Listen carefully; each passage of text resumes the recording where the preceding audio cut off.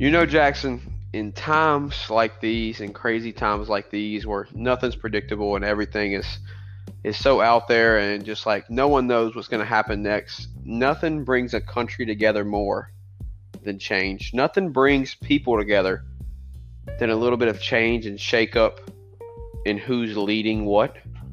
I know what you're thinking. Why are you talking politics on a sports podcast? I'm not. I'm talking about the Dallas Cowboys changing quarterbacks 3 times the last 2 weeks, and this one almost working. And the Dallas Cowboy fans are probably thinking, finally, change. A win is in sight. And the refs and the Steelers said, sorry, buddy, not today. And so while the Dallas Cowboys had change and there was hope for the Dallas Cowboy fans, for the rest of America who hates Dallas Cowboys, peace. You're welcome. Peace is still there. Peace Exactly. has been withheld with the Steelers and the refs screwed over the Dallas Cowboys. Who doesn't love peace? You've got a good point there. I will say this though. What's his bucket? I don't even know his name. His last name's Gilbert. That's all I know for sure. The quarterback for Dallas this week this is his first game played, I think, or first game started in I think it was close to 2,500 days since he's been drafted. It's Garrett Gilbert. And Garrett Gilbert, thank you, went out against a pretty good Steelers defense, and he played just about as good as anyone could. So I got to give props to that man. But like you said, hallelujah for peace. Yeah, I think Garrett Gilbert was either a Texas or Oklahoma State guy, one of the two. He was – this is what's going to throw you off. You were close to that. SMU. Really? Yeah.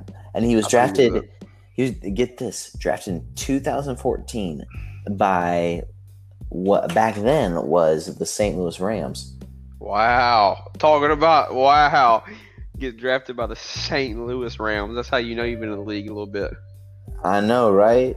It's been that long. This is his first game. Yeah, Whew. yikes. That's over 6 years, my man. 6 years, and he's finally getting his chance. But Jackson, I do have a question for you to answer. When this team loses, America stays happy. What is the New England Patriots? Yes, I would have accepted New England Patriots or Dallas Cowboys. Okay. That is our little tribute to Alex Trebek. One of, if not the greatest game show host of all time. Definitely the most iconic and longest lasting.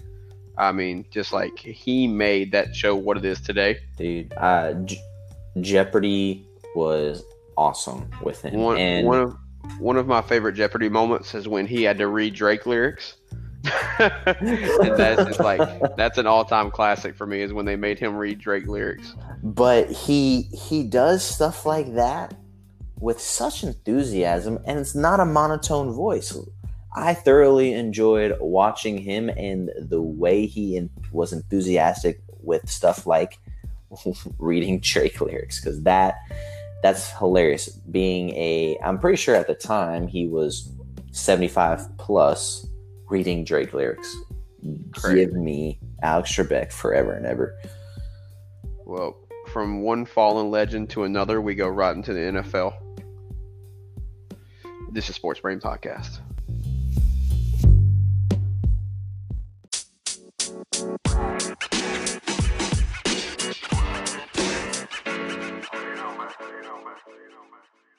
What's up, everybody? Welcome back to Sports Brain Podcast. My name's Caleb. That is Jackson. What up? Juice Man, Powwow Powers. We're talking about fallen legends here, and I just can't help but bring up the New England Patriots and their fall from glory. As we're recording this, it is 7-3 New England over the Jets right now. The Jets are playing with Joe Flacco at quarterback. Sam Darnold is out today. Now, the Patriots do have a lot. When I say a lot, I'm not going to read the list. It's like seven or eight guys. A lot out today. including Stephon Gilmore, but they're playing the Jets, Jets, who are 0 which 8. means the Jets with Joe Flacco. And I know Joe Flacco is good, but like Hey. he's not even the starting quarterback there. And Frank Gore. Yeah, they're literally playing a retirement home. Golly.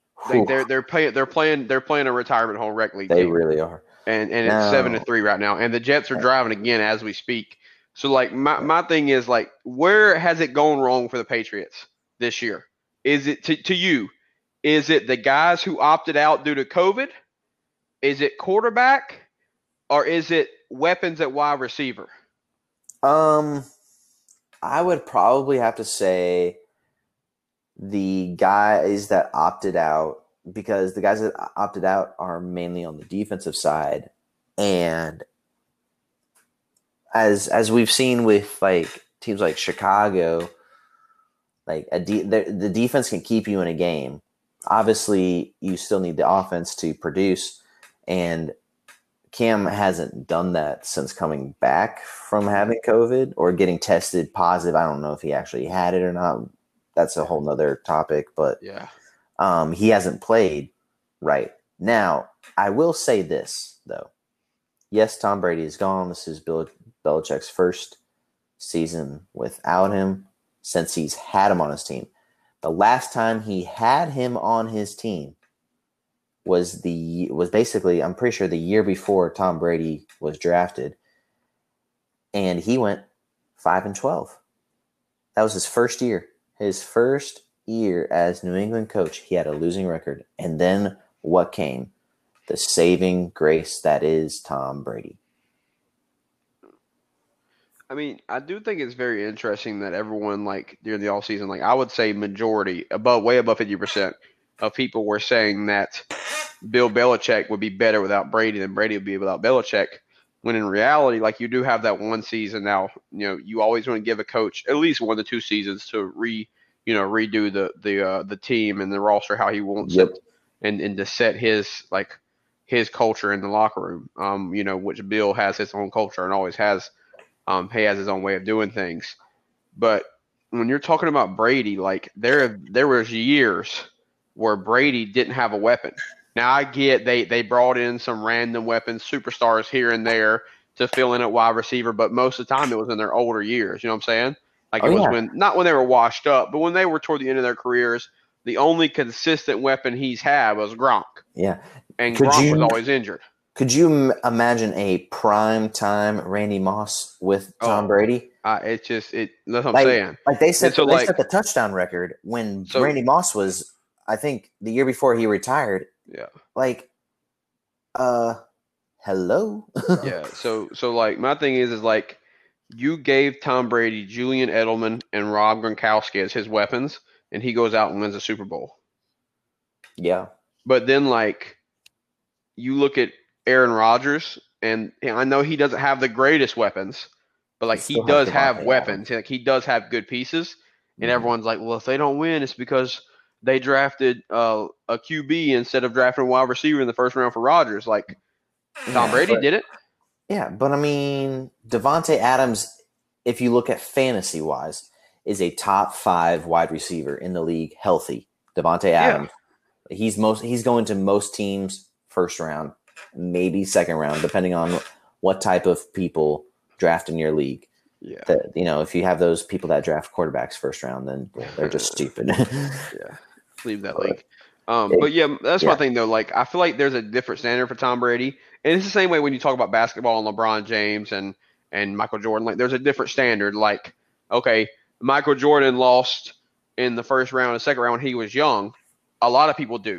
And no one focuses on it. But it's Michael Jordan, so you're going to focus on it. Yeah. Like, I mean, we talk about the greatness that is Kawhi Leonard and how great he is in the playoffs and stuff like that. But he's lost multiple times before the conference finals. But no one really talks about it until this year because it was a 3-1 choke. Because he's not the GOAT. Paul George. Because he's not the GOAT.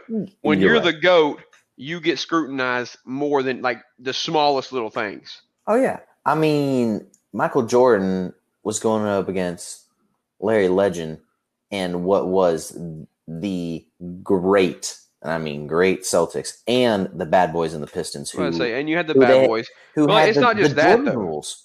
It's Like, not just that. You have Mark Jackson with the Cleveland Cavaliers. I mean, there was a yeah, lot more. There was a lot more. I mean, yes, that Seattle SuperSonics team was not bad with Gary Payton and Sean Kemp and a lot of other people. I mean, oh there were yeah, some that Suns team with Charles Barkley played wasn't bad, yeah. but like just because he's the I'm talking GOAT, about it gets before talked about he. more. Yeah, I'm talking about before he got to the finals, though. Yeah, but you Yeah. know, Yes, I yes, yes, said yes. I Yeah. said I said Mark. I think I said Mark Jackson with the Cleveland Cavaliers. You I did. meant Craig Elo. And I apologize for that. Mark Mark Jackson was Jackson the played with coach. the Pacers and the Knicks. But yeah, and sorry, I'm a basketball guy. My brain kind of went It's to okay. kind of left me for a second. It's okay. But Craig Elo, because Yeah. everybody remembers those. Jordan to the left, the shot over Elo, it's good. Everybody remembers that. Okay. Exactly. But yeah, so I mean, like when you're the GOAT, and we're going back to football now. When you're the GOAT, and you're talking about Tom Brady, he gets scrutinized for smaller things. Mm-hmm. When Bill Belichick, like you're telling me there hasn't been a game or two where it's his fault. You know what I'm saying? That they lost when they were the Patriots, but no one talks about it. It's always Yeah, Tom Brady's fault yeah, because he's the GOAT, not Bill. exactly. I mean, it always comes down to realistically at the same time, like play call. Play Yeah. calling is a factor. Yeah. And if you're the head coach, like you said, And my thing with Bill this year is like he's getting a pass because like okay, well they took a shot on Cam Newton and he's had COVID and been fully healthy, and then you had all these guys opt out. Like they're still giving this guy a pass. Like and let's establish this. He is a top 3 coach in the NFL all time. Like he is that. You can't just have Tom Brady and go win championships. I realize that. Yeah. But like stop giving him a pass this year just because of COVID and Cam Newton. Everybody's had to deal with COVID. Everybody's had people sit out. Like exactly. they're bad. They're a bad football team this year. Yeah, I wouldn't say top. I'd say top 5, but either way, It's whoever picks it. It's whoever picks it. Because exactly. our top 3 coaches in the NBA would be completely different as well. So it's whoever's looking. He's a top 3 coach in the NFL for me. Yeah, and like also like look at Tom Brady Sunday night against the Saints. That was atrocious. Yeah. Like so, like you said, like. But and that's what I'm saying. So like again, like they're saying they're looking at it more of a hey, was this Tom Brady's fault as to why they did not play well? Like, is it Tom that didn't play well? I mean, and versus like you said, they're not looking at Bill Belichick and saying, what are you doing here, dude? Like, when the Patriots lost to Denver, okay, no one looked and thought, oh, Bill Belichick coached a bad game. You're right. See what I'm saying? And when they got blown out by San Francisco, no one said bad game by Billy Belichick. Everybody's like, oh, Cam Newton again. Yeah. So like my thing is like at some point, and I'm always like, give the coach their due. It's not always their fault. Like some coaches get fired too early, especially in the NBA. Some coaches get fired way too early. Yes. But like at some point, it is the coach. That's what I was saying. Like with the Pelicans this offseason and firing. Oh my goodness. Was it Alvin Gentry? Alvin Gentry, there you go. With firing Alvin Gentry, at some point it was the coach when they couldn't put it together with AD there and Rajon Rondo when they upset the Trailblazers. That's what I'm saying. When he couldn't put it together with that team, it was the coach. It's like you got to move on from it. Exactly. And so like at some point it is the coach, and so like then but like no, I don't think. I do think that the Buccaneers game against the Saints had a lot to do with Tom Brady's 3 interceptions. But their defense was getting ran through. Yeah, I was watching some of that game, and like obviously our listeners know. Sorry, I cannot talk tonight. Listeners know, and I'm a Nebraska fan, and Levante David is a Nebraska guy, and they were showing some clips last night where he was trying to make some signal calls, trying to get guys to come out and cover, and he just looked confused. I'm like. So they were even saying, what is going on with the defense as a whole? It wasn't one player or anything. It was something was wrong with that defense because that is a good defense, realistically. Like if you break it down, Tampa has a good defense, and so it's interesting. Yeah, they do. Yeah, and one other thing that I'm going to touch on with New England is Cam Newton is a former MVP. Like. It's not like you're getting trash. You are getting a former MVP. Yeah, it's like even when like to give a basketball example for me, it's like even when the Denver Nuggets, who had Melo and Chauncey Billups, when Hmm. they got Allen Iverson, like I get he was older, but it's a former MVP on an NBA basketball team. They should have been better. They should have got out of the West. So like Yes, you underperformed. I don't care that Allen Iverson was old. I don't care that Chauncey was older. You had a they former MVP they with bring the MVP knowledge. candidate in Melo and Mr. Big Shot and Chauncey Billups with Jr. Kenyon Martin, Chris Anderson. I can go down the Exactly. list and list and list. So like They when should you have get a made it former out the West. MVP, there are standards that have to be met, and right now the Patriots aren't meeting them. You're But right. from one fall from grace to one team lifting to the football grace, the Miami Dolphins this year, man, 5 and Dude, 3. yeah, and a lot of people were scrutinizing them for making the move to Tua, but I think it was realistically, time. it was time, and he proved it this week. Now, Yeah. last week was his first start, and he didn't look quite comfortable. He had to adjust to the pace of NFL compared to Well, yeah. college, and obviously, everybody's got to do that. You're not going to come out and just be a goat right off the bat. But he went out there against a good Arizona team Mhm. and played well. He's making good reads, quick progression, going through his progressions, zipping the ball, making good decisions on his running. He does have to learn how to slide. That is one thing that he's got to learn. Yeah. But Yeah. but he looks good, and that defense is playing up to par. And if he continues with the way that he's playing, um, I see them as a wild card team in the AFC, maybe squeaking by with 1 or 2 wins. Yeah. They're not going to go I deep. They're just not going to go far, but they're gonna challenge Buffalo. I think because Buffalo has had some troubles. They'll challenge Buffalo for the division because, as you and I both know, the Jets and the Patriots are not coming out of the division anymore. no, no. And then I don't think yeah, they'll challenge Buffalo for the division. I think I agree with you. They might run the table to get a wild card, but I think Buffalo, especially after that win over Seattle, they've kind of catapulted themselves to a different level in that division. They're not. I don't think they're getting touched in that division this year. I don't know, considering they got beat pretty bad by Tennessee, and then they challenged Kansas City, but they lost to Kansas City. They've also struggled with the Jets twice, Yeah, and the Patriots. They struggled against Patriots now, and they've played the Dolphins once this year, second game of the season. They only beat the Dolphins by 3 points. yeah, So I don't know. It I get what you're saying there. When you look at the record, it's 7-2 versus 5-3. Thing is, Miami wins 2 games and Buffalo loses 2, and you've got a division change right there. I mean, yeah. so it's going to be interesting because I don't know if Miami plays Pittsburgh. Actually, as I'm looking at their schedule, they do not have to play Pittsburgh, and Buffalo does have to play Pittsburgh, which will be interesting. Miami still has to play Denver, the Chargers. They have to play the Jets again, Cincinnati, Chiefs, Patriots, Raiders, and they end the season with the Bills. I'm looking at this schedule, and out of the remaining 8 games, I honestly see them going 6-2. Okay. Which that's an 11-5 record. Yeah, I That's don't. I see him. I see him about. In my opinion, maybe 10-6, maybe 9-7. I don't see them 11-5, yeah. but that's just me. Yeah, and I mean, Buffalo still has to do. They have to go visit the Cardinals, play the Chargers, visit the 49ers, who aren't anything anymore without Garoppolo and Yeah. their running backs. Play the If Steelers, play the Broncos, play the Patriots and the Dolphins. So I mean, just like if Buffalo doesn't win 11 games, someone needs to be fired. I don't If know. Buffalo doesn't win 11 games, someone needs to be fired. I mean, they've got to win 4 out of their next 7. Yeah. If Buffalo doesn't win 11 games, someone needs to get fired.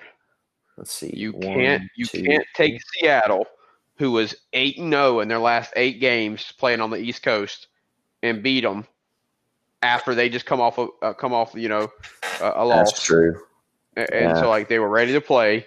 You if you beat them by 10, and you go and you lose to San Fran, or you lose to the Chargers, or you lose to Miami. Yeah. If they get their 4 wins, I see it against the Chargers, the 49ers, the Broncos, and the Patriots.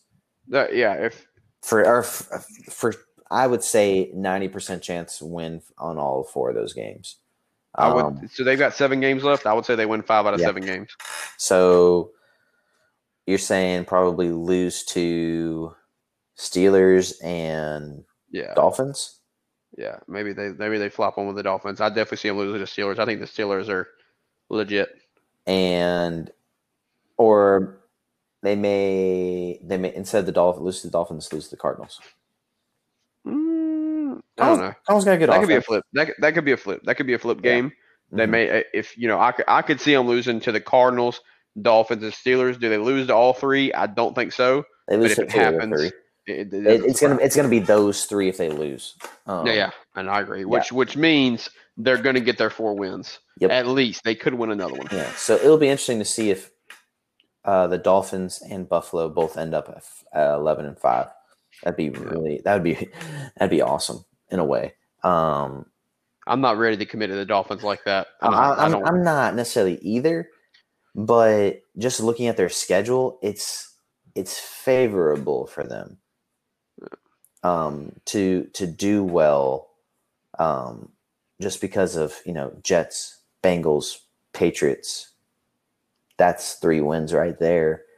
Mm-hmm. Broncos is probably a win. They may struggle against Chargers, Chiefs. They're going to struggle against Chiefs and Bills and the Raiders. So, I mean, like you said, I think 10-6 is a good upside for Miami.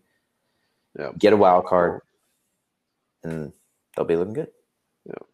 Well, speaking of unfavorable schedules, we're going to flip to college football here.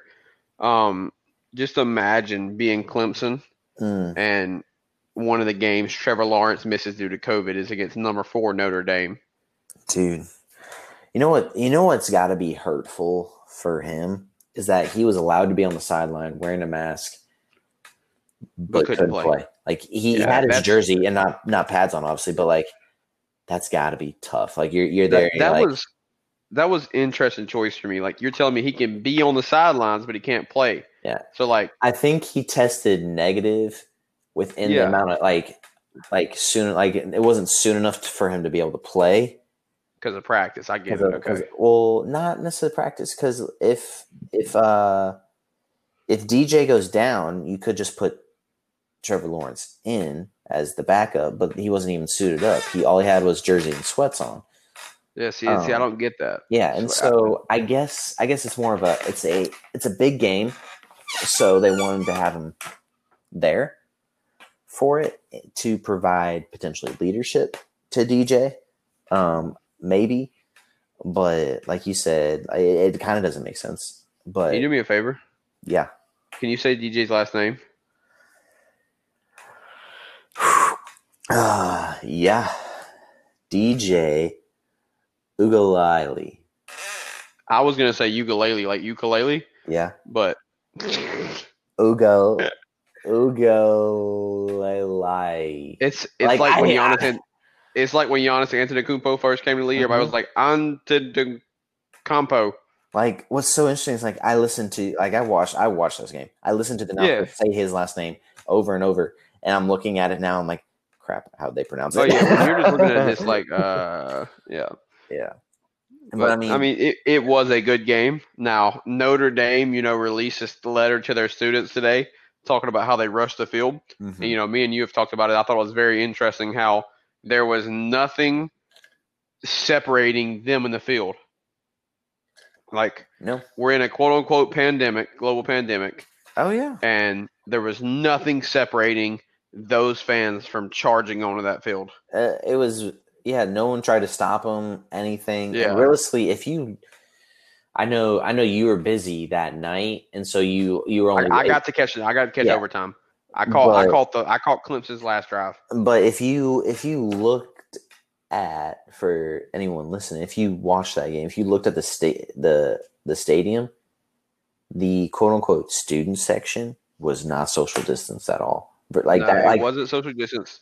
And my thing is like I do believe there was 25% capacity in the stadium, right. but people didn't stay in their seats where like they were assigned. Like everyone Correct. moved down to one Yeah, section. it was basically they figured out which end they needed to be on for when Clemson was going to be like in the fourth, and they were there. And Yep. the thing is, like with the SEC, at least from what I know from the SEC, is like you have your seats and you stay there. Like there is a quote unquote student section, but it is socially distanced. Like, Yep.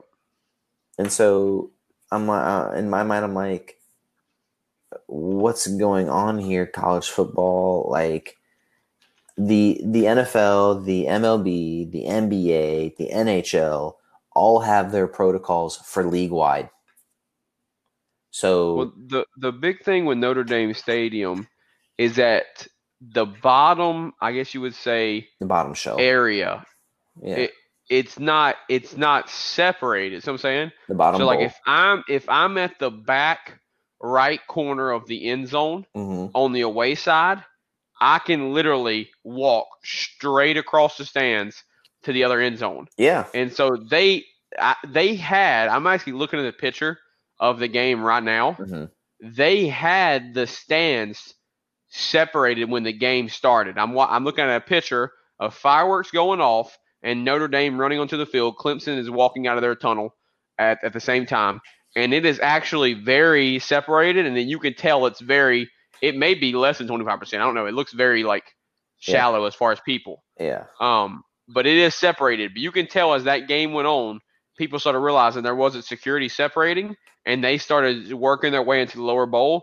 Because if you look at the picture, like when the game, like as soon as the game ended, there was like a crowd, crowd of people in one area. Yeah, it was like ready to charge the field. Yeah, it was not good. Now, so I'm looking at on ESPN. Obviously, could be wrong, but from what it says, there was only 14% of capacity there. But realistically, yeah. When you look at that aerial view of the field, 11,000 people, or pretty close to 11,000, let's say 9,000, right there on the field. That looks like a ton, and it is a ton. But there's no social distancing going on. I could care less if there's masks or not. And that's what I was saying. I'm looking at the stadium. It doesn't look 25%. So I agree with ESPN. It's not 25%. I'm looking at the picture of like literally this game. Yeah. And so like I could tell, but like, and I agree. When you get everyone on the stadium crammed up, it looks like so many people, and it is compared to what rules and regulations are right now in life. And so I get each conference having their own regulations, but I think the NCAA needed to come out and say this is at least what you have to have. Obviously, like, you know, it could be what the SEC has, and then, you know, the Big Ten is going to be like, oh, we're not going to let any fans in. Okay, well, that's your choice, but you could have done 25. There is plastic or whatever barriers between like you and the register anywhere right now. Yeah. And the person working the register. So like, why isn't there a barrier like around the field? There should be no chance for fans to jump that fence or jump that wall and get on the field right now. The thing is, I think what I saw is that there's technically stairs that come down that people were walking down. And here's my deal is like, there's security standing right there. They're not doing the dang thing. Yeah, but if you're one or two security guards, how are you going to stop that? You know what I'm saying? Yeah. Because a lot of them were just hopping the wall. Yeah. Like I'm looking at the field. Yeah. No, the wall is maybe 6-7 feet from the ground. Yeah, no, I get that. And so realistically, I think everywhere should just put up hockey glass around. That's what I'm saying. Plexiglass, whatever. Yeah. That's what I was saying. Yeah. Now, like watching the Jets game tonight, you know that Jets. That lower section close, like right by the quote unquote, I guess you'd say wall fence, is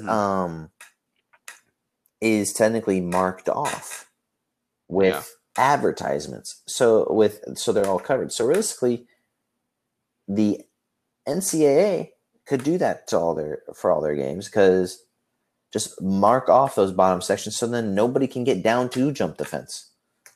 Yeah. But I mean, Well, hey, yeah. the great thing is looking at a picture of the crowd. There's only about 2 people that have their mask pulled down. So shout out to Notre Dame for that. You know what I'm saying? Yeah, it's gonna be I'm looking at a hilarious. picture of of a girl. She's on someone's shoulders taking a selfie, and everyone does have a mask on except one guy's got it pulled down below his face. Shout out to you, guy. You're the reason we still have to wear masks right there. Yeah, but it's gonna be funny when I say it's gonna be funny. It's not. It's not going to be funny when people get COVID. It's not gonna but be it's funny. going to be ironic. It's gonna be ironic. Thank you. It's gonna be ironic when we see new COVID numbers and Notre Dame campus has been shut down. It's gonna be ironic when you get shot up to number 2 in the nation and you can't play football. Yeah, that's ridiculous. But I mean, there were some good games on Saturday, honestly. I would say there were a few that were worth mentioning. Yes. There were some good games, but not all of them were. Oh yeah, no, not all of them. Not all of them were worth mentioning. I mean, BYU versus Boise State. As much as we love BYU, they blew them out 51-17. There's not much to talk about but there. If you and I remember correctly, the line on this was like 16 or 18. And I said give BYU their respect. Yeah, but and they didn't give it.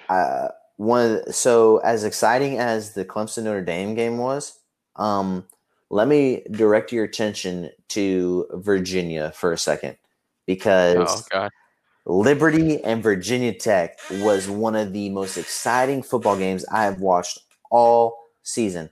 Now, here's the thing. I followed along with the game because they played the same time Nebraska did.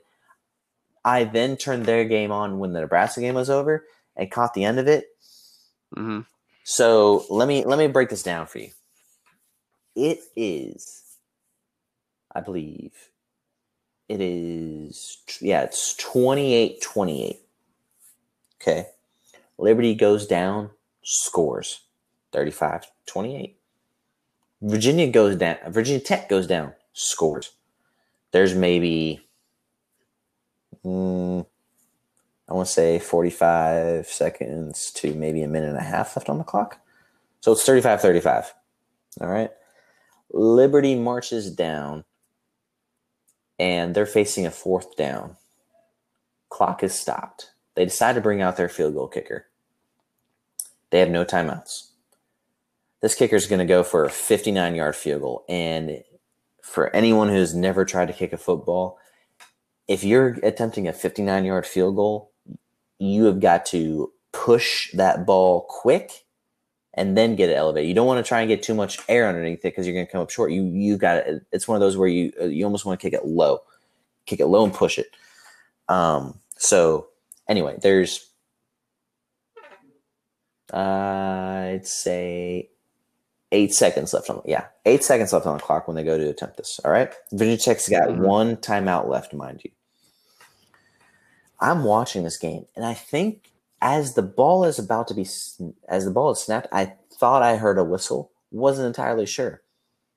Liberty kicked the field goal, and it was blocked. And Virginia Tech picks it up and runs it all the way back for a touchdown. But hold on. Virginia Tech called a timeout right before the snap, and the touchdown was negated. How are you as a player that just returned to that looking at your coach saying, bruh, really? Here's what happens then. It's a tie ball game. And since there's a timeout called, there's 8 seconds left on the clock. And Liberty is 4th down. So Virginia Tech goes into protect coverage, which is no Hail Marys. Virginia Tech lines up a guy who runs a quick 7 and out to the sideline, gets a first down, goes out of bounds, and it goes from a 59-yard field goal to a 50-yard field goal So guy got out of bounds. Clock stops. Liberty kicks field goal. It's good. They win 38-35. Wow, is all I had to say at the end of that game. What a game. Like the final 5 minutes of that game were the most exciting moments of college football that I watched all day until we got to the Clemson Notre Dame game when we went into overtime. We should start another podcast where I just sit here and listen to you describe full games and every play in that game. I think you would probably, without me knowing, technically leave the recording and then I would jump back in. I would take my headset off, go get something to drink, and come back. Leave my headset off. And then when I think you're about done, I'd be like, wow, that's amazing. No, let's be honest here. You take your headset off, get in your car, go see your parents, grab something to eat on the way back, and come back just in time to say, wow. That's wow. That was amazing. Yeah. But I mean that was for those people who didn't see the end of that game, go on ESPN and watch highlights. They will show you the end of that game. I was like, you've got to be kidding me. For those of you who weren't thinking, oh my gosh, Liberty and Virginia Tech's on, let me go watch it, because I watched a good bit of the first half because I've been on Liberty bandwagon for about 2 weeks now. So have you, or have you been on the bandwagon of somebody else in that conference? I mean, I've been on the bandwagon of somebody else in that conference, but I've been on the Liberty bandwagon too, just because Emily has forced me to be on the. Emily was my friend who goes to Liberty. She has forced me to be on the bandwagon. But I have been on the bandwagon of another team in that conference who is still 7-0 as well in Coastal Carolina. Again, this is one of the games where no one was watching. I don't care if you're on the bandwagon. They played South Alabama. They won 23-6. It was a little breeze by game. South Alabama literally scored 2 field goals. There's not much to talk about with that one. But I'll tell you where there is stuff to talk about, and that was Florida versus Georgia. Florida, Georgia. That's always a good game. Not Florida, Georgia Line, the TV show. We're talking Florida, Georgia football, and I believe it was played in Jacksonville. Yes, that game is annually played in Jacksonville. Dude, Kyle Trask. Good Lord. Is back on the MVP hunt. Not MVP, Heisman hunt. He's back on it. Put him back on the Heisman hunt. You're right. Here and the kid shows up. Yeah, 30 for 43, 474 yards, and 4 touchdowns. Good Lord. He just shows up. There's nothing. He literally just shows up. Now, when you need Kyle Trask will be there. You're right. Now I get it. He threw 43 passes compared to where Georgia's quarterbacks threw 29 combined between the both of them. So, like, yeah, Florida's been more of an air raid offense all year. I mean, he's been letting it fly. Yeah. Now, if I'm Georgia, you know what I'm doing in the quote unquote off season? I'm going and doing everything I can to get the number 1 rated high school quarterback because they need help at quarterback. I mean, help. I don't think losing by 20, what is that, 10, losing by 16? Losing by 16 isn't all the quarterback. I think that's some of your defense. Florida put up 24 points. It is some of their defense because I believe one guy was got hurt and another one got disqualified for targeting. But here's it didn't look like a normal Florida defense to me. Georgia, you know defense? What I'm saying? Yeah, Georgia defense. Yeah, yes. It didn't look like a normal Georgia defense. I'll agree with you, but the thing is, Stetson Bennett III looked awful. He actually got benched for a guy who was even worse than him, in my opinion. Like, realistically, let's be honest. Like, yes, Jake Fromm has experience, whatnot, but Kyle Trask has experience. If Jake Fromm was playing in this game, I think the score probably would have been 50s to 40s. Yeah.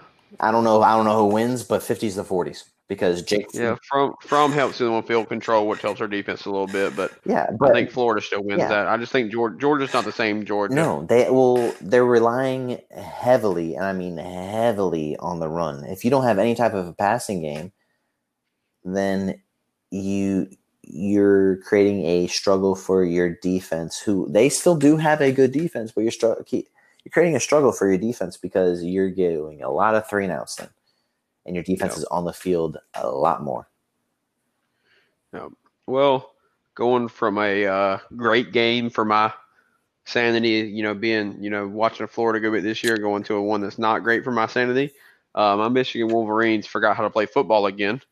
Shades of the pre Jim Harbaugh era. But I don't know what's wrong with us. I don't. I get our defense is struggling right now. I mean, I'm looking at a former 5-star recruit in Daxton Hill who has 5 tackles on the day, and Indiana threw 50 passes.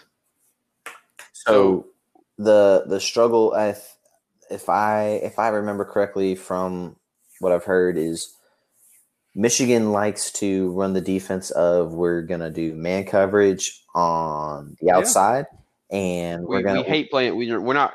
Our defensive coordinator is not a zone guy, and it shows. And he's gonna say, "Hey, this is what we're gonna do. We are gonna challenge you to attack us, and if you beat us, well, you beat us." And that's what's happened the past 2 weeks to you guys, sadly. But what I want to know is, what are they feeding the guys down in Indiana? I don't know, but something's going down in Indiana. Between Indiana and Notre Dame, something football-wise is going right. In the state of Indiana. It's not them charging. It's not them charging football fields. Yeah, something is going crazy over there. Because realistically, if I were to look at the records of the teams in the state of Indiana, I would think that they were playing basketball, because you got both Notre Dame and Indiana undefeated in football. What? Now, I will say, for Michigan, Joe Milton, 344 yards, 3 touchdowns. Now, here's the kicker: 2 interceptions. Those are big when your defense isn't playing well. And he went for -9 rushing yards, which you love to see. And he had a 10-yard rush. So that shows you how many times he got sacked when you have a 10-yard rush and you go for -9 rushing yards. Yeah. So it wasn't a great day for Michigan football. I think I remember watching. I watched the first half, and I think I watched like 5 or 6 minutes to the third, and we just looked stagnant, man. It didn't look good. We haven't looked good all year. Don't even talk to me about stagnant. We look good. We look good against Minnesota, but that's because Minnesota isn't the same Minnesota from last year. But don't, man. As a Nebraska, yeah. But I mean, what were y'all's expectations going into the year? See what I'm saying? Well, okay. I may have not had high expectations, but here's the thing. We had, I believe it was 6 or 7 trips to the red zone on Saturday, and only came away with points in 2 of those. Yeah. That's not good. It was either 2 or 3 red zone trips. That's that. And when I say points, that means touchdown or field goal. That's not good. When you get down to the red zone and you cannot score a thing, that is not good at all. On the bright side, Adrian Martinez ran for 102 yards. That's not good. Like, honestly, I don't like that. Because here's my thing too. Luke McCaffrey saw no time until the final 3 series of the game, and he played tremendously better than Adrian Martinez did. 12 of 16, 93 yards. Yeah. If Adrian Martinez completed 12 passes the whole game. Yeah. If I see Adrian Martinez playing at all this upcoming Saturday, it better be because Luke McCaffrey had to come out for a game because of a helmet coming off or something like that. He better not be starting, because we will lose. My favorite thing is Adrian. Like what is Scott Frost thinking here? Okay, look at the game film. Adrian Martinez. Now I get it. He's more of a seasoned quarterback, but you don't need season. You need talent, and you need it now. Absolutely. Adrian Martinez plays the whole game, 12 completions, 125 yards, interception. He gets 13 carries for 102 yards. Okay, He looks great, right? Luke McCaffrey. Now I don't know how many times he rushed. Before the first. I know they throw him in there sometimes. 8 carries, 49 yards. He completes 12 passes, 93 yards. All that was in the final 3 series of the game. He didn't play until then. Like they didn't bring him in at tailback, nothing. It was all in 3 series passing wise. he did almost more than he completed the same amount of passes, but almost threw for more than Martinez the whole game, and he rushed for a little bit more or a little bit less than half of what Martinez rushed in the whole Yeah, game. and he And had so 5 less carries than Martinez. Like, yeah, it's crazy to me. Crazy. yeah. And this is the last thing I'm going to say about Nebraska this week before we go on to our games next week. We have a wide receiver that was the top wide receiver in JUCO that ended up transferring. The man is 6'4", has yet to catch a pass. I don't think he's been targeted at all in the 2 games that we've played, and that's a big issue. We're going to lose him to transferring next year if that continues, and I do not want to see that. I mean, we've got a 6'8" tight end, a 6'4" tight end, a 6'4" receiver. Come on. Why are we not scoring more than 13 points? Yeah. Well, with last week in the big games that there was last week, a lot of exciting games. I'm hoping that some of these games this week turn out to be more exciting than they looked because on paper this week, our favorite segment is going to be very easy because it's not a big week as far as games. Big teams are playing. A lot of top 10 teams are playing, but they're not playing anybody of, let's say, there's no value or notice. Good. I guess we could say as far as good games. There's no good top 25 versus top 25 game. I do not want to miss this game. Like I didn't want to miss the Clemson Notre Dame game. Obviously, if something would have came up that I would have had to, I think that makes sense. But like, if I was home, which I was, like to watch it, I wanted to make sure it was on. Like, there's none of that this week.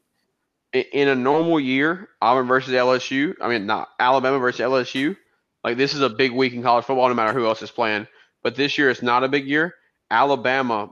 I'm not going to say how much Alabama's going to blow them out. Okay, that'll in jeopardy because is it COVID? Wow. For LSU has had some cases, so it might. They're chickening out. Don't even play. They're chickening out. I believe you, but you know what? Let's get started with some Friday night football. So that we can get our spreading done a little early. You've got East Carolina going to Cincinnati. Number 7. Cincinnati, number 7. I'm going to say it every week. I'm going to stick with them until they fail me. So I'm sticking with them, and I'm taking them to cover. Oh, yeah. Give me Cincinnati by 30. Like, that's not even a factor. So Miami has quietly snuck back into the top 10. Yeah, I thought they had 2 losses. Barely stuck by NC State last week. Barely. I honestly thought that they had 2 losses, and so Miami's paying attention very closely to ACC games. Yeah. Here's the thing: they lost to Clemson. So if Clemson loses another game, Miami could sneak into the ACC title game. That would be hilarious. Because right now they're the only other team in the ACC that has 1 loss. You got Notre Dame as number 1, obviously being undefeated. Clemson number 2, and then Miami number 3 because of that loss to Clemson. Mm-hmm. My favorite thing is that Miami isn't even favored in this game versus Virginia Tech. You've got to be kidding me. That is crazy. Virginia Tech is a 3.5 favorite or 2.5 favorite. Sorry. I get they played Liberty last week. I get it. Liberty is ranked. Virginia Tech's offense was clicking last week. Give me Virginia Tech to cover. Virginia Tech by 3. I'm going to take Miami by 7. Okay, that's respectable. I do not think that Virginia Tech's coach is going to pull the same mistake that he did against Miami. But yeah. And I don't know. I just don't see Miami losing this game. If they're going to lose one, it's not going to be this one. That's respectable. But so our next matchup would be normally a great basketball game. Like, I would love to watch this as a basketball game. I wouldn't. I hate those teams. Well, yeah, but I mean, it would be a good one. Like, it'd be a good. It would be a good game. Like, as a basketball fan, it'd be a good game. Here's what I'm surprised about. Indiana is a top 10 team in something other than basketball. The last time I spoke something like that, the team lost. Does Indiana go into East Lansing and beat Michigan State? Indiana has beaten Michigan State. Yes. I know Michigan State bounced back versus Michigan 2 weeks ago. Indiana beat Michigan last week, so they've got a quality win. Both teams do right there. I think Indiana is actually something to something to be focused on this year in football. I don't think it's a fluke. When you beat Penn State and Michigan in 2 out of 3 weeks, I think it's time to kind of focus on that. Yeah, I'm going to agree with you. I'm going to take Indiana in this game, and hopefully they come out and they go pedal to the metal, because next week after this game, they have to go to the Horseshoe and play Ohio State, and that will be the true test of if Indiana's. Yeah, I mean, Indiana's a 7.5 favorite. Give me Indiana by 7, so they're not going to cover. I'm gonna go Indiana by 10. Okay. So that will be very interesting for sure. Now, yes, a game that everyone's focusing on: Coastal Carolina versus Troy. Can Coastal Carolina stay undefeated, move on to 8-0, 6-0 in the Sun Belt, and continue their ride to the Sun Belt Conference Championship against the Liberty Flames? I gotta pull a small correction because I made this mistake, and led you astray. Liberty is technically an independent team, so Coastal Carolina would not have to play them in a championship game. They do play each other at the end of the season. They do play each other. That's all that matters. I want Coastal Carolina versus Liberty. They're both undefeated. Mm-hmm. Give me that. I'm going to keep picking Coastal Carolina. The line on this is 10. Give me Coastal Carolina by 14. Give me Coastal Carolina by 10 exactly over Troy. I actually think this is, obviously, when you look at the teams, you're like, who's going to watch the game? I think this is the best game of the day. Coastal Carolina against Troy. Oh, no, I think Indiana versus Michigan State's better. I guess we'll see. I guess I say that top 25. You got two winless teams in the Big Ten playing each other in Nebraska and Penn State. That'll be very interesting to see if Nebraska can turn things around or not, and if Penn State can. But anyway, tell me this: how is Marshall ranked higher than Liberty? Liberty actually has quality wins. Now, they haven't beaten anybody ranked, but they have quality wins. But you got number 16, Marshall, hosting Middle Tennessee. I mean, this is a really simple one. Give me Marshall to cover. I don't know what they're going to win by, but I mean, Marshall's offense is legit. Yeah, I'm gonna go right there with you. Give me Marshall to cover. Next, we've got Liberty. They're hosting Western Carolina. There's not a line on this game. I don't know why, but give me Liberty. Could be in jeopardy of COVID then. Western Carolina hasn't played a game at all this season. They're 0-0. Wow. Give me Liberty covering whatever they end up coming with the line. Liberty's winning this game. Give me thoughts on Liberty by 70. Thoughts on Liberty by 70. Liberty winning by a good 40. I'm going to put it that way. So the team that you used to have a thing for, the Raising Cajuns, are hosting South Alabama. Is South Alabama gonna ever have a winning season? No, South Alabama is gonna lose this game, drop to 3-5. The Raging Cajuns are gonna be back to 7-1, right back in the chase for that Sun Belt title. Give me the Raging Cajuns by 21. Weird number, right? Yeah, that is a weird number. I'm going to go Raging Cajuns by 17. We'll see. Yeah. Notre Dame versus Boston College. You got the number 2 team in the nation versus Boston College, who did put up a fight with Clemson 2 weeks ago when Clemson was without Trevor Lawrence. Now, obviously, we just talked about this earlier. Notre Dame is going to be interesting to see if they do get to play, if anybody tests positive with COVID after all them fans stormed. So that's going to be an interesting thing to keep up with during the week. The line on this is 13.5. I think Notre Dame handles this fairly easily. Now, I say easily. I think they win by 14. I think it's going to be very, very close, but it's not going to be Yeah. one of them games where they go OT or it's not a last second Yeah, drive. for me, Boston College, they did give Clemson a decent game for a little bit there, but Clemson's quarterback was coming into that game unprepared first half. Mm. If you look at the second half, Boston College didn't score at all. Give me Notre Dame by 21. Um, Ohio State versus Maryland is 3 versus unranked again.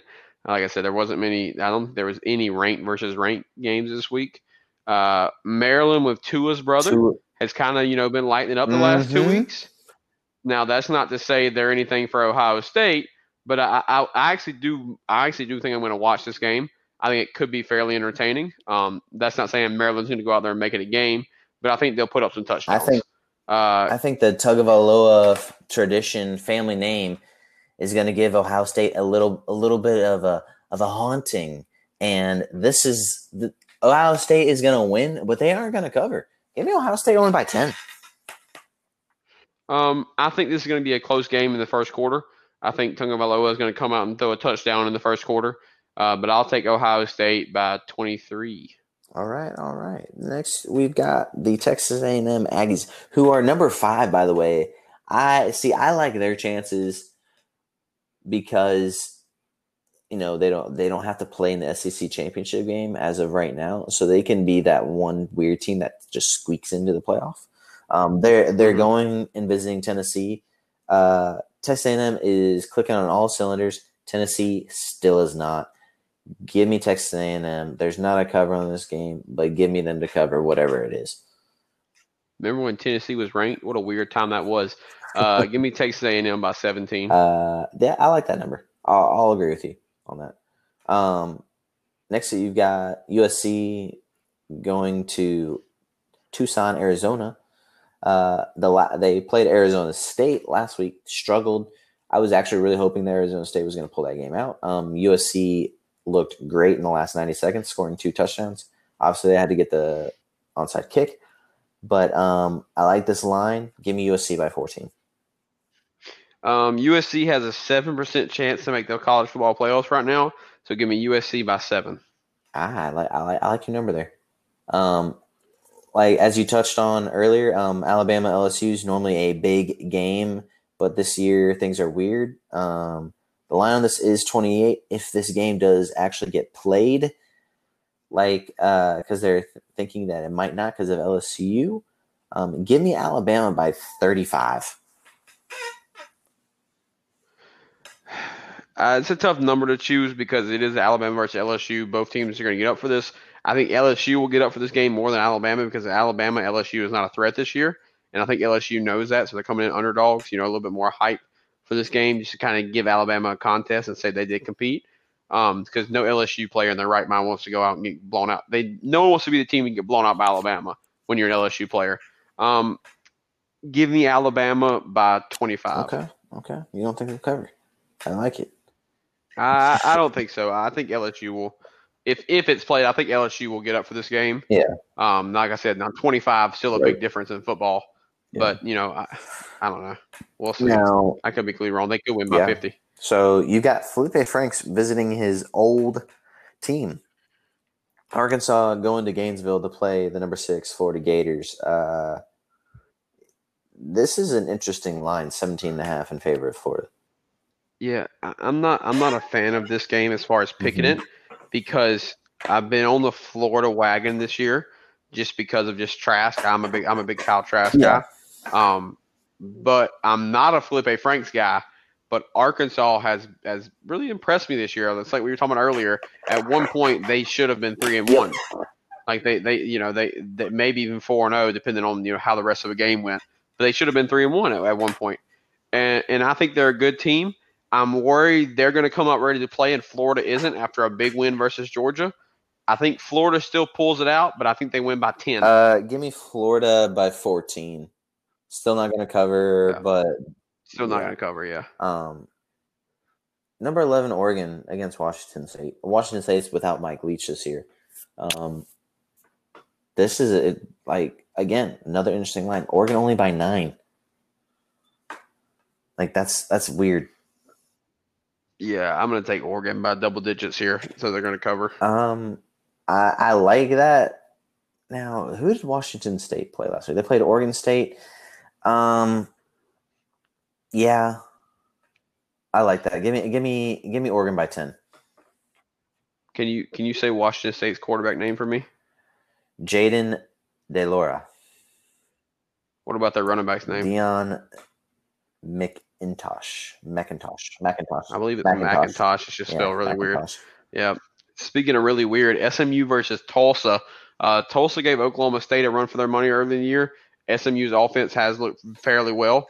I mean, you're talking about a quarterback that already has 2,500 yards passing, 20 touchdowns, and you've also got a running back already at 774 yards rushing with 10 touchdowns. So their offense is ready and, very high-powered. We'll see what their defense does. I mean, if you're talking about a Tulsa team that was scoring against Oklahoma's defense, it's going to be interesting to see what they do versus SMU. Tulsa is favored by 2.5 this game. I'll still take SMU by touchdown. Just looking at it, SMU's played more games, so that as a team they're more together. To me, so I'm with you. Give me SMU. I'm going to go SMU only by 3. Yeah, don't be surprised if Tulsa's defense slows down that SMU offense, though. Don't be surprised. We've got your Big Blue. Yeah. Now Wisconsin's coming off a 2-week quote unquote bye, dealing with COVID. Yeah, I wish we would have went on a 2-week bye. Here's my thing. The Wisconsin quarterback is technically out for this game. He had to sit out 21 days. That's 3 weeks. So it's the Nebraska game, Purdue game, Michigan game. They don't really have a quarterback. So as much as Wisconsin is favored in this game, I like you guys in it. I like you guys at home beating Wisconsin at night. Give me Big Blue, Michigan Wolverines by 10. So far, I'm 1-2 picking Michigan games this year, and I'm 1-2 because I've picked them all 3 times, and so I'm the record of the team. I think we're going to lose this game just because we're Michigan. Why wouldn't we lose this game? I want Joe Milton to keep going out and having a good year. He hasn't had a bad one. I mean, you're talking 3 games. He's at 869 yards. It's not terrible, but it's not the best. That's not the best either. I need more touchdown production from him. Now, whether that's him or our wide receivers, I think it's our wide receivers. I think Joe Milton's arm talent has shown he's been putting the ball in the right places, albeit the 2 interceptions last week. Give me Wisconsin. Let's just say by a field goal. I think it's going to be close. I want Michigan to win, and I think we can win. I just can't. I can't keep doing it, Jim. I can't keep doing it. I can't keep betting on us and crap in the bed. I can understand that. It's definitely going to be it's going to be an interesting game to watch, honestly, if I'm going to be honest. What's going to be Speaking of crap in the bed, Adrian Martinez crapped the bed last week against Northwestern's defense. But now this week, Northwestern goes up and plays Purdue. Northwestern? I mean, I get they're 3-0, but Northwestern's ranked. Like, come on. Like, are you telling me obviously if they would have beat Ohio State, but like if Nebraska would have beat Ohio State, not played Wisconsin, and then beat Northwestern, would Nebraska be ranked 2-0? I would hope so, dear Lord. If you beat Ohio State, you should be ranked automatically. I don't care if you just sit out for a week. True. I got Northwestern in this game. I think Purdue's 2-0, but I think Nebraska is just as good, if not better, as a football program than Purdue and team this year. Give me Northwestern by 10. Watching that game, Northwestern looked good in a way, but they had their struggles. They were without their top rusher against us. I think he'll be back for this game, so give me Northwestern. I'm going to go with you with 10 by 10. Yeah. Now, what sucks is what could have been one of the more exciting games of the week got postponed. The number 24 Auburn versus Mississippi State. Yeah, I would have loved to see Mike Leach's air raid offense versus Auburn's front line. That would have been interesting. But sadly, we will not get to see that. One thing we will get to see soon, though, is some college basketball. I am ready for some college basketball. And what made me think of this is I got a notification today on my phone with a preseason ranking of college basketball, and I was like, you know what? Mm-hmm. Bring it. Bring me some college basketball. What are you liking this season, and what you see? So starting off my Wolverines, I think it's funny how SI had us ranked at 25, and I think the reason why we're ranked 25 is because not a lot of people know what to expect. We have a lot of transfers. We have a good many freshmen, mainly four-star freshmen, of course. If you know me, then you've heard me talk about our struggles with losing two top 5 recruits, one to Arizona State and one to the NBA G League. So I think we're going to be an interesting team. I think that's why they got us ranked at 25, not because of they expect us to be a top 25 team, just because of the unknown. Mm-hmm. Now, I think there's a lot of unknown in this basketball season because of COVID, and not with it being shortened, but just because like how the schedule is going to work out and stuff like that, and how tournament time may be played depending on if COVID is still hanging around Right. then. One team that I do love is Baylor, and I realize it's easy to say, well, they're ranked top 5. Of course, you love them. I have a defense that I've always wanted to put in at my high school that it's just like I think it's too advanced. And it's what Baylor and Texas Tech run. And it's a no middle defense. And it is different than anything else in college Right. basketball because of how they zone off on the backside on their skips and rotate. And I would say 75% of the time in games, they switch 1 through 5. They do have the occasion where they have a 5 that can't switch 1 Mm-hmm. through 5, and they will switch 1 through 4. But the way they rotate defensively is beautiful basketball. If their offense is anywhere on the caliber it was 2 to 3 years ago, then watch out for Baylor basketball this year. So what's interesting looking at these preseason rankings is you've got both Illinois and Iowa in the top 10, and those are two teams that you don't really see in the top 10 much. Versus like you've got a Duke and a Kentucky, both on the low end of the top 10. And as you and I both know, our boy JT is high on Kentucky after they got word that all their players are going to be playing this year. Well, what you're seeing with Iowa and Illinois is no different than what you're seeing with Baylor. I get Baylor is more consistently in the top 25, but it's when you get a good group of freshmen in that aren't highly touted, you know that I'm saying, that are, way above average high school players, 3-star, 4 stars, and they stay at the program, and now the program has them and some decent freshmen, they rank them higher off potential. The reason you're seeing Duke and Kentucky at 9 and 10 is because they've had so many moving parts go to the NBA, transfer, come in as freshmen, that you don't know what to expect out of those teams. You just know they're going to be a good basketball team. They're going to be a well above average basketball team. With Iowa and Illinois, we've seen their players in college basketball longer, so that's why you're seeing them ranked higher. As far as Kentucky goes, though, I wouldn't be surprised this year if they do bring home the championship, just because of the raw talent and transfers they got in. You know what you're thinking? You're just riding with Kentucky because of your friend. I refused the past couple of years to even acknowledge Kentucky as a basketball team with JT, just because I knew they weren't ready. They could really be something serious this year. I think the guys they've brought in kind of complement each other very well. I don't think the same with Duke. I don't think Duke is going to be all that this year. I think Kentucky ends up 3 or 4 spots higher than Duke in the final season of the rankings. So a team that I pay attention to a little bit, that will be interesting to see how they play and finish this year is Creighton, ranked right behind Kentucky at 11. Yeah. And again, this is another one of them cases of the Iowa, Illinois, Baylor thing where it's just like, okay, your guys have grown up. They've shown, here's your ranking. You've got a decent freshman class come in, in which they did. And they've got a good coach as well.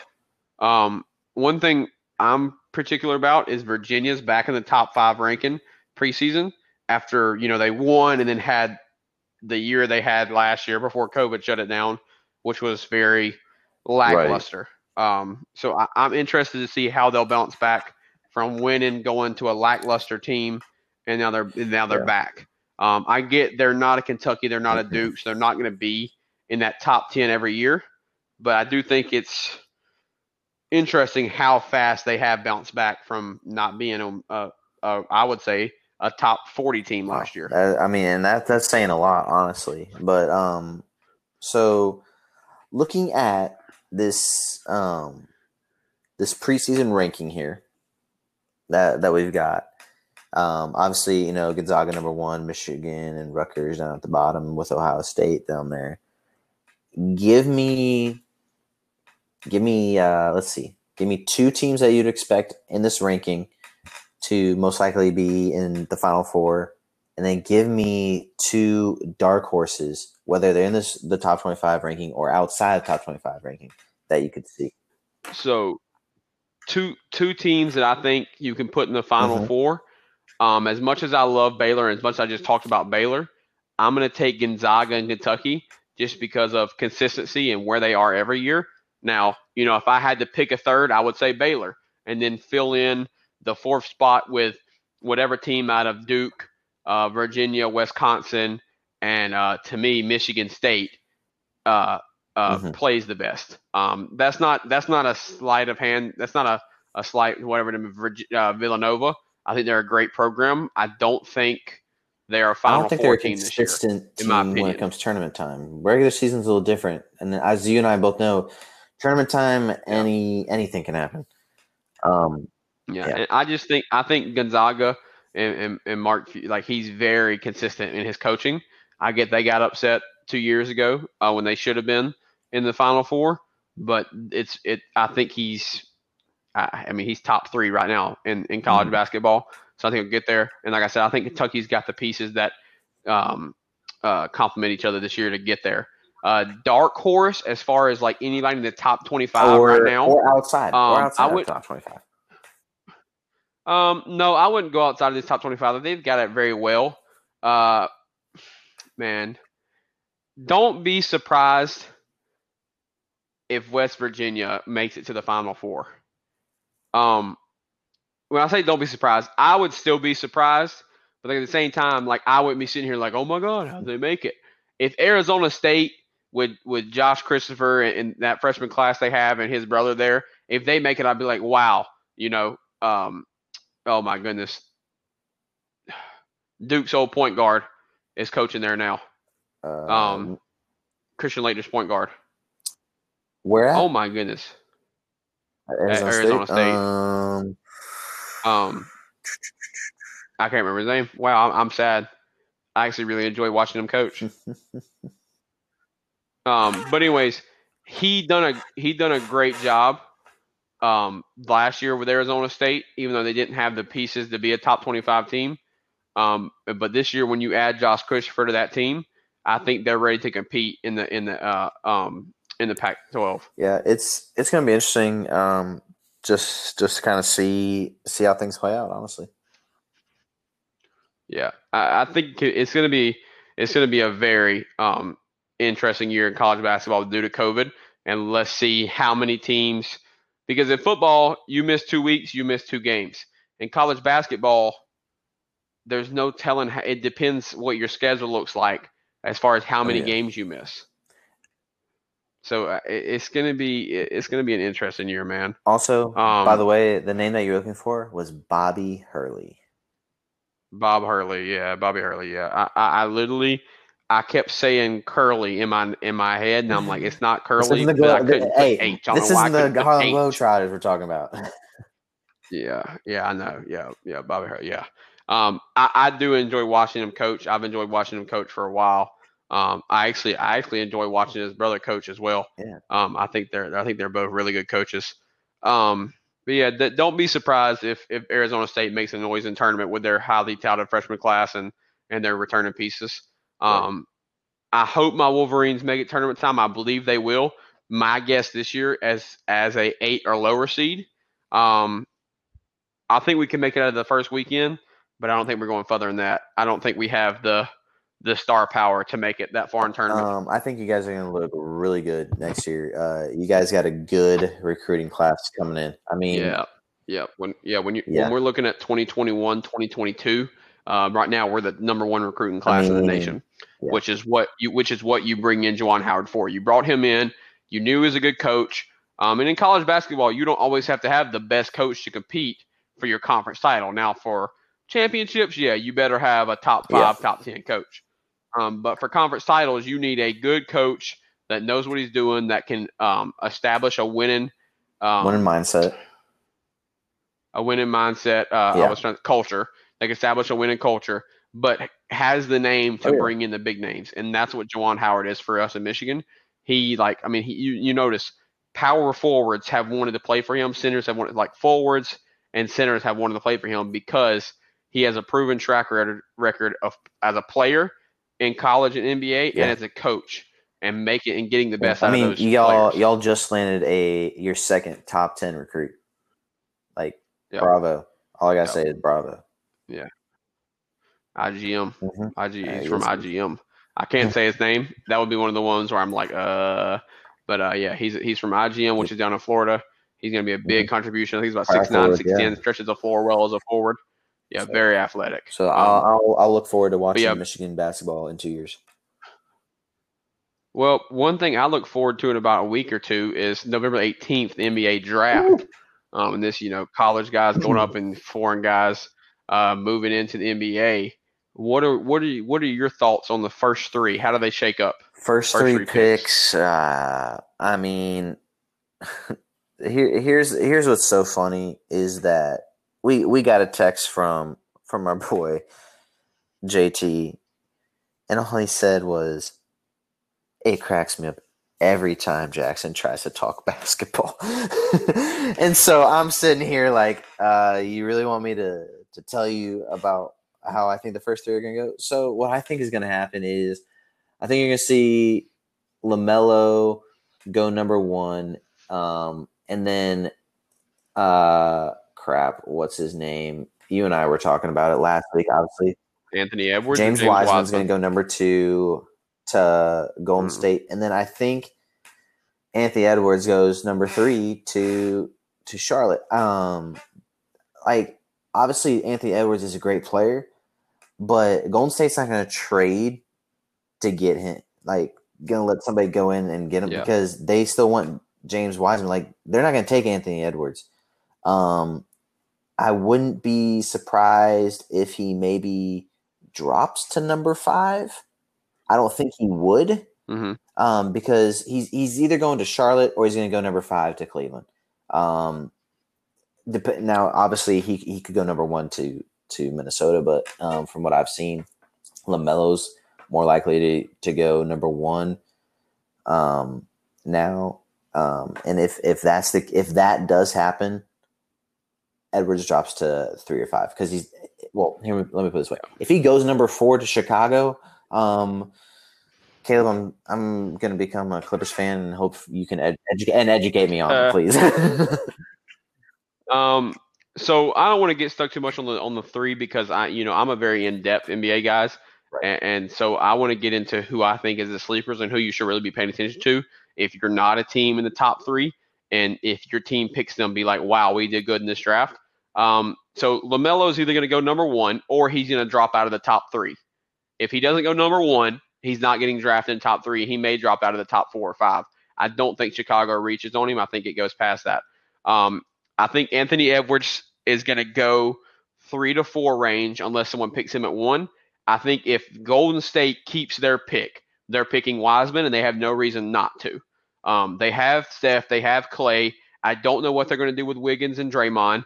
I think Draymond is still good to go as a number 3 to 4 option in the NBA running for a championship, as long as you put athleticism at the 5 and your 3 can space the floor. And I don't know if Wiggins can do that for Golden State. So I think they have to trade Wiggins and maybe a second rounder and get some more floor spacing in there. Now from there, names to watch, and I'm going to butcher this name, so just stick with me. Onyeka Ugakwu. All right. And I know what you're thinking, foreign guy, right? No. He played at Chino Hills in California. He played for the Big Baller brand. He played for Vegas Elite. He played for Big Baller brand and Compton Magic and AAU. If you're wondering why does that name sound familiar or why does Chino Hills sound familiar, is because he is was in the shadows of the Ball brothers for so many years. When they made that perfect run to the state championship when Lonzo was a senior, he was a freshman. Now, he went to USC. He's become his own player. He is a force on the offensive end now. Very raw talent, 6'9". They have him at a center, so I'm assuming like a Tristan Thompson. very mobile center, very strong, very vertical. So like when it, like second jump, he's one of those centers that gets off the ground quick, even at 6'9". He's very sorry, I had a cough. He's very fit for today's NBA in size and how he plays. Decent mid range, not a stretch the floor guy, but he's just a high motor guy.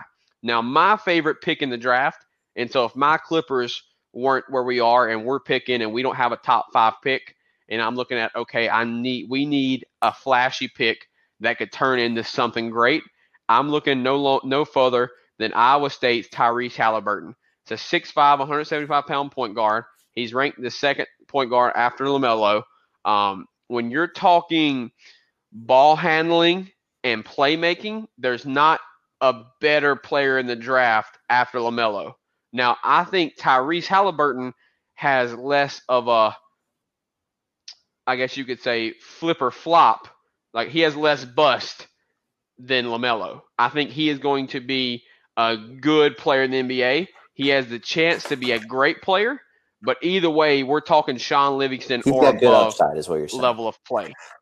Yeah, he has very good upsides and not as much bust in there. I mean, at the worst with Tyrese Halliburton, you're getting a very good ball handler for, like, let's say you have a superstar. Let's say you're the Suns, okay, and you have D-Book. Let's say you're I'm trying to think of a random team.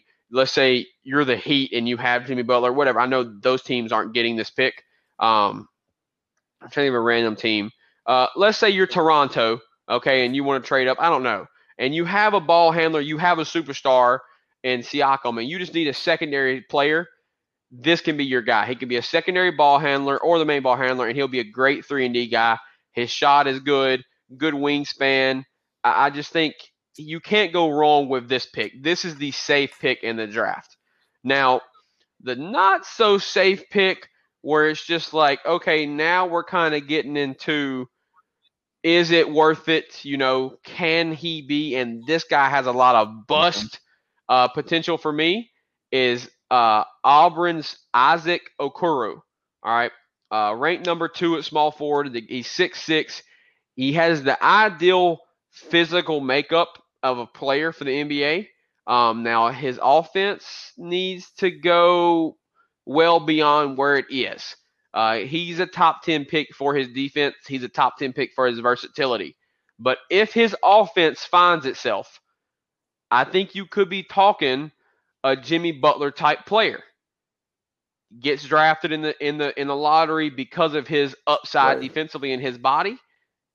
But if his offense never finds itself, you're looking at a kind of like a Trevor Ariza guy, great defense. Maybe his 3-point shot finds itself, but right now his offense is well behind his defense, and so it's an iffy pick. You're going to get a great defender. He's going to be a great defender. I would say his floor is Andre Roberson, and his ceiling is Jimmy Butler. One thing. So you're either going to get a great defender who can't score to save his life, or you can get a perennial all-star. One thing that he needs to improve on is his free throw shooting, 6-7%. Yeah. If you're going to be a lottery pick, that's not I guess you'd say a center. You need to be shooting better than 6-7% from the line. Yeah. No. One person people have forgotten about because of injuries with him in college basketball last year. It was Cole Anthony from North Carolina. You're talking about a top 5 player coming out of high school. He goes to North Carolina. He starts off, I think he went for 30 in his first game, and I can't remember what he went for the second game, but he averaged like 26 in his first 3 or 4 games. He got injured, and then the season got cut short. You're talking about excitement, explosiveness, just overall eye candy as a basketball player. Cole Anthony's got it at 6'3", athletic. He is an aggressive player. I mean, when he gets downhill, he gets downhill. He can find his teammates. They've got him ranked 5th at the point guard position, and I think that is very disrespectful. To have him behind R.J. Hampton and Killian Hayes in this draft at point guard is very disrespectful. You're forgetting what this guy was doing in his first 2 or 3 games at North Carolina. We're talking about a guy that was projected to go top 3, and they're like, who's better, him or LaMelo at point guard? And then all of a sudden he gets hurt, and the season gets postponed, and now all of a sudden he's ranked 16th in the Right. draft. It just don't work like that. Don't forget his repertoire and his track record of being a floor general. I mean, when you're talking NBA comparisons, I would say ceiling Damian Lillard. His floor is probably somewhere in that Terry Rozier range. Respectable. Yeah, I just think people literally just forgot about what he was doing to start the season before he got hurt. What's interesting is that like majority of these guys, if you read, about their strengths and improvement areas, it talks about their collegiate stuff and improvement. There's not much from his collegiate. They bring up he's a bit streaky, shooting 35% from the high school 3-point line. Like, hello, you gotta remember he did play some college ball before he got hurt. Like give the man some credit. Yep. Now, my last one I'm going to talk about, and I think it would be my favorite pick in the draft, is Nico Mannion out of Arizona. You're talking about a redheaded Italian white kid. He played good for Arizona. I wish he would have went back to college this year. I think he needed another year. Now, he did have an explosive year for Arizona. It wasn't like this great year where it's just like, okay, this kid should get drafted in the top 15. But he did make enough noise to get himself, in I would say the first round. It'll be exciting to see where he goes and how he's used. I would expect some G League time for him next year. But I think he's got the potential to make an NBA roster in the end because, I mean, at 6'3", this kid is an explosive athlete. I mean, he gets off the floor so quick. It's actually surprising sometimes when he dunks because he'll be driving normal and then boom, he's up in the air. So it'll be interesting to see where he goes in the draft and what team wants to take a chance on him. Interesting. You obviously know a little bit more in depth of those guys than I do. I just like to watch guys get up, dunk, make good plays, and try and learn their names and respect them. Okay, like. Well, a name you should probably be learning is. Oh, and I didn't even talk about Obi Toppin, which is my Dayton guy, which me and JT talk about a lot. One of my favorite players in the draft, just because I think he is a known commodity because of what he did versus Kansas. But a name Jackson should be learned is probably Denny Avdija. I don't know his last name out of Israel, small forward, because I would assume that's who Chicago goes that's for. What we're projecting of getting is the small forward out of Israel. Like, yeah. I don't like obviously like I can learn his name, but then again like. I don't know what to expect from that pick. Don't worry. When they draft him, I'll get you a Denny jersey for Christmas for the Chicago Bulls. I would say get me a Levine jersey, but I don't know how much longer he's going to be there. Yeah, if y'all come out looking shaky, I wouldn't be surprised if y'all trade him and do another rebuild. And that's what like in a way like scared about, but like I'm excited to see Billy Donovan coach, and he's excited to take things. But we don't have we've got Zach LaVine, but Zach LaVine's no Michael Jordan. We don't have an it factor player that you could realistically build around. Yeah. And it's not just like I think Chicago needs to stop comparing everybody to get to Michael Jordan every shooting guard. I'm talking about you need a Derrick Rose type player. You need a transcendent. You need another transcending player, and I don't think Denny is that player. I think they need to take a chance on someone and make a big move, whether it's through trade or through the draft. Because my thing is they're trying to fill in holes in this team with their draft right now. When they don't need to be filling holes, they just need to rethink what they're doing because there's a lot of more holes than they think. Like Kobe White at point guard is not the answer. Markkanen and the center from Duke. Wendell Carter is Wendell Carter. They don't work together. They don't work the best to me. I don't know. It's weird.